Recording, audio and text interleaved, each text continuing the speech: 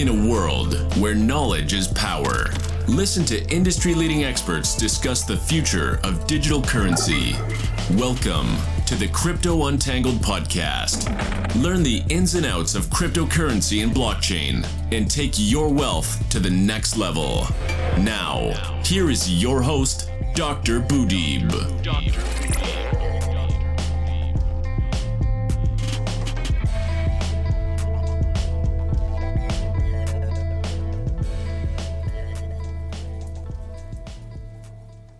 Welcome to this episode of Crypto Untangled. I'm happy that you are with me today. Can you tell us please a little bit about yourself and about Deadhead project? Yeah, sure. Personally, I've been doing this kind of lowbrow art for pretty much the majority of my life. I've probably the last 10 years or so got into it a little bit more, dabbled in graphic design for other things. I've done like livery design and stuff for vehicles and all kind of things. But I've always enjoyed doing this kind of illustration, just a little bit of nonsense on the side, a little bit of fun. And yeah, when I discovered that the NFTs were a thing, I'd always wanted to get involved with trading cards. I've always thought trading cards were cool. I used to collect basketball cards when I was younger, and also things like the garbage pail kids and things like that. So I figured when I seen the NFTs and I could do something like that, I thought this is right up my alley, and just jumped straight in, started the Deadhead project. So used a lot of the artworks that I had already, released series 1, sort of just dived into that without really knowing what I was doing. I learned an awful lot. I was actually manually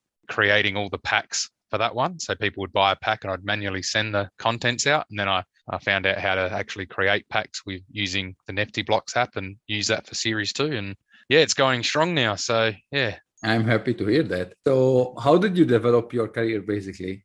And what does your work aim to say? As far as developing, the illustrating part of it has never been such of a career as such. I mean, this is at the moment, it's probably the biggest part of it being a career that it's ever been for me. But yeah, it's always just been a hobby. And like I said, I've drawn from day dot, and I've always tried to learn new ways to do illustration. I always take something different on at a time, do little like commission pieces for people here and there. As far as developing it, it's just been a matter of, learning new styles. Obviously, at some point I used to draw on pen and paper, and I learned how to go to digital, and, you just got to move with the times with that sort of thing. And as far as what I wanted to say, this is how my mind works. It's a little bit messed up at times, but I wouldn't say I'm actually going out there trying to project a message or anything. It's just whatever's in my head at the time. And I just like putting a bit of humor into it and making it interesting.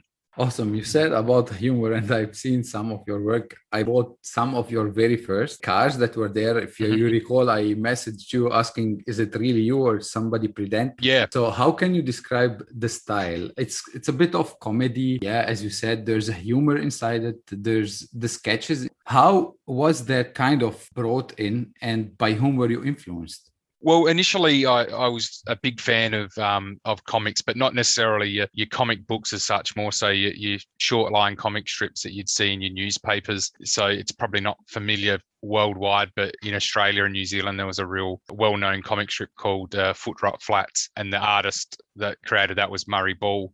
And he was probably one of my first sort of real influences, and I used to try and draw the characters the same as what he did. And then from there, I used to be into collecting Mad magazines, so a lot of this illustration style in Mad magazines I took on, and I pretty much just copied all the people that I liked for the first, in my teen years. And then towards the end of my teen years and early 20s, I really started to develop my own style. And then I got more into artists like Ed Roth and Robert Williams, who are more known for their lowbrow work and doing old hot rod and monster style artwork.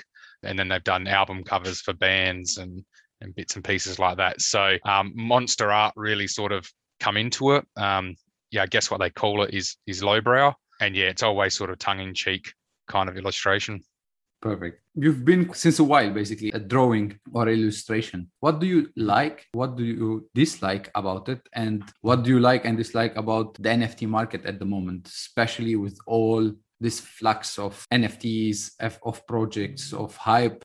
So after the hype, basically, there was quite a flux of artists, or everybody is dropping something. I am not an artist and I am dropping stuff as well. So what do you like and dislike about those? Well, there's as far as the NFT market goes, it's going to be really interesting because it's just a new market that's developed, and it's given a lot of artists that really haven't had an outlet to be able to get their art out there to the masses and actually earn something from it. So, for every artist that is out there making money, there's 5,000 that aren't.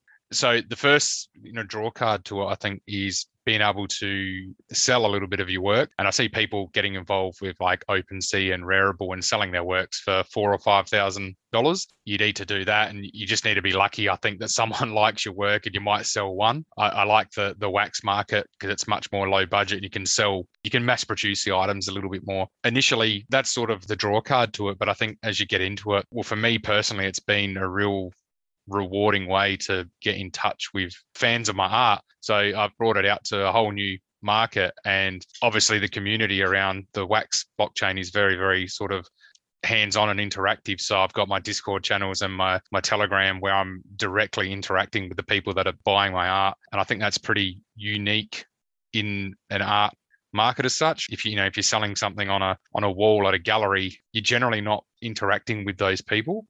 So yeah, I really like that. And that's been the most rewarding thing now. And, I chat to people on the regular now that are buying my art. I've got a couple other people developing projects and that I keep in touch with as well. And yeah, I think the community's the best thing. The negative about all that is that, there is a huge influx in the market. And unfortunately, there's going to be some casualties with that. I feel there are a lot of people coming out there, and as more coming to the market, there's going to be less people buying the product. So I think as time goes on, it's going to be much harder for new artists to come into the market. But like anything like this, it will balance itself out over time. And those who, want to put in the work and get a product out there should succeed. And those who just want to make a quick buck should get spat out pretty quickly. I've seen, as you said before, that the sale pack in your first series was manual. I remember that I got the drop from you after I got one of the packs. That went good, and the series 2 is ongoing at the moment. So how can you comment the sale in general on the Wax blockchain, and how did you manage to grow your fan base, your collector base, and what can you do to stand out in such overcrowded market? I think, like I mentioned before, you just need to keep in contact with your buyers and your fans. If you go quiet for, a couple of days in this market, your sales just stop. So you need to constantly be coming up with something new. And that's what I do. And you've got to listen to your fans too. So in series 1, I was doing it manually, which was working, but people weren't getting that thrill of the pack opening, and it was taking time to get it. And it was also very labor intensive for myself as well. So when I managed to go to the pack opening through Nifty Blocks, that gave the people the thrill of the opening the pack. And now as we move on from that, I'm learning new stuff through series 2 where people are really starting to look towards pre-minted packs instead of mint on demand, because otherwise now it's just a race to the first mints, whereas with pre-minted packs that even towards the end of a series sale, people can still draw number 1 minted cards. So now I'm in the process of working that out for future drops. Obviously, there'll be a series 3 of a Deadhead coming after series 2, sort of seen its time out. I'm also working on another collection at the moment called Metalhead, which is a heavy metal themed collection. That should be out hopefully in the next few weeks. That is really reliant on Nifty Blocks' ability to do pre-minted packs. They're hard to get info out of, but from what I can tell, that should be happening in the next couple of weeks. And once we're all good for that, we should be launching that series as well. Speaking of NFTs, art, speaking of growing the fan base and collector base, at the end of the day, what's your professional goal? I don't really know. I'm sort of just rolling with it at the moment and seeing where it goes. I'd love to get to a point where I can make this my regular income, and so I can throw a little bit more of time into it. It's one of those things, though, because the market does move so quickly. It is quite a high risk to do such a thing. But yeah, if I can turn art into my full-time work, then that's probably the short-term goal as such. And then from there, who knows? I'd really like to get into a lot more collaborating with other artists and getting involved in other people's projects. And I hope over time with like the Wax blockchain and Atomic Hub and stuff like that, make it a little bit easier for people to work together and like share the rewards for it. So instead of it just being distributed all to one owner, it can be spread. If you could share a collaboration 50-50 and things like that. I think that's really where I'll get best reward from it. Not financially, but as far as just the feeling, working with other people, that's makes you happy in the end. Do you have a bit of time to show us a little bit of the collection and maybe a hint on what's coming on in the next few weeks or something? I don't have anything produced for Series 3 at all yet for Series 3 of Deadhead. What I do have is some stuff for the Metalhead collection. So this series is based around heavy metal. I'll be doing releases and drops in bands, and the way it will go is you can collect the actual band members, and then you can, like this one, you can collect merchandise, and we'll have tickets and band posters. And the idea is you open packs and you'll get bits and pieces, and then over time you can actually blend to get better products. So you might get band posters and you might blend them to get a gig ticket, and then the gig ticket will get you, say, an album or things like that. So they will get a physical item. Oh, no, just the actual Okay. the NFTs for them. So it'll be a bit of a mix. You'll have a chance of drawing the rarer NFTs in packs, but you will also be able to blend for them as well. So it's just a bit of fun, and it revolves around some bands and that. And once I release some other bands, you'll be able to blend members from one band with another band to create super groups and maybe like festival lineups and things like that. So it's a little bit more sort of interactive than Marva series. So people will be able to sort of build what they want out of. There's no sort of end goal to chase this number one top card. They can basically use the cards for whatever they want to build whatever they want over the time. But that's awesome. You will be giving away one of your Series 2 Ultra packs. So I sent you a link before for a random number selection. Yes. Yep. Let me just check the total number of Yasui. So I sent you this link for one of my collection NFTs called Yasui. So we have 50 out of it so far. And to give even chance to everybody who's a holder of this NFT, now you can just go to the random.org and put from 1 to 50 and generate a number. Whomever have this one, we will fetch him. Get the pack. Yeah, we will get all right. We'll hit generate. Good luck to everyone. That's number 7. Congratulations to number 7, whomever he is. And yeah, he will be the winner of one Ultra pack from your collection. We hope that they will start collecting your artwork. That'll be good. Yeah, it will be pretty good. It's a kind of way to introduce people to new things. I think this guy is already a Deadhead collector. Don't tell me it's my wallet. Can I say? That's yours, isn't it? Yeah. Thank you so much, Kyle, for giving us the chance to be the first podcast to host you. Now I will open it for you. Please speak freely about your plans, although you spoke some before or you mentioned, but you are free to mention whatever you want about your plans. If you want to add anything, please freely speak about collaboration maybe that you would like to share. The air is for you. Yeah, excellent. Well, yeah, firstly, thanks for having me on. And thanks to all those people that have bought packs and started collecting. I hope you enjoy them. Like I said, I spoke about what we've got upcoming, so I won't go too much on that. But I just want to sort of urge people to have a look around and, really buy into some of these smaller independent collections. We get on the wax chain, we get some really big drops from some big big companies. So it's good every now and then to look down at these smaller guys and help them out because, majority of it's going directly to them. A lot of them haven't had a chance to basically draw any income from their art for a lot of pretty much all their careers. So it gives an opportunity for that to happen. And there's some really cool projects around. I follow a few. I've just helped Matt, who has done the Darn Tasty corn chips collection, which is really cool concept. So that got dropped on the weekend. That's gone really well. And then, apart from that, I've sort of been following some other collections as well, like the Stocky Studio or Stochy Studio. They're a really cool collection as well. So yeah, all these guys are, independent artists. I know both of those guys, it's just one guy doing everything a bit like me. So I always sort of try and hunt out those collections. I just want to thank people that have helped me out in the way. The community's been really awesome. Everyone's been super helpful.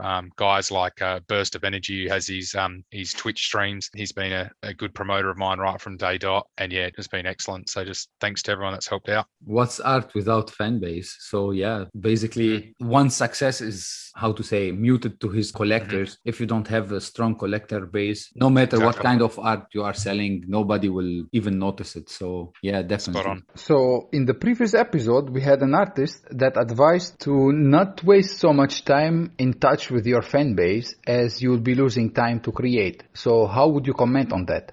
Oh, definitely. You've got to plan. You've got to split your time correctly. I mean, I had, multiple nights where I've wanted to get a bit done towards my collection and I've jumped into the Telegram chat and next thing 4 or 5 hours are gone and haven't really got anywhere.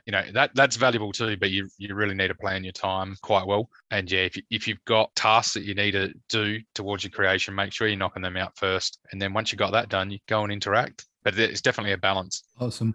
Any advice would you like to drop our audience or to our future artists that would like to join the Wax blockchain or to go to the NFT market? Yeah, have a plan, but also don't be afraid to make mistakes because it's the best way to learn. But if you've got a real good vision and a plan of what you want your collection to be from the start, it's gonna help you in the long run. I'm a big fan of jumping in and just having a go, but there's lots for my series 1. I learned an awful lot that would have been I would have saved a lot of time had I just actually done a few more days research. But if you want to get into it, do mint a couple of NFTs, send them out, do what you can to get your name out there, and then start building collection with your packs. Don't be afraid to ask questions. Guys like myself and, people like Burst and even Matt from Corn Chips and that, like we've been through it now and we're more than happy to answer questions. We're accessible on our Discords and Telegram pages. Don't be afraid to ask questions. We will do our best to answer them. If we don't know, we normally direct them to someone that we think might know. And that's the best thing we're finding. Most people are happy to help.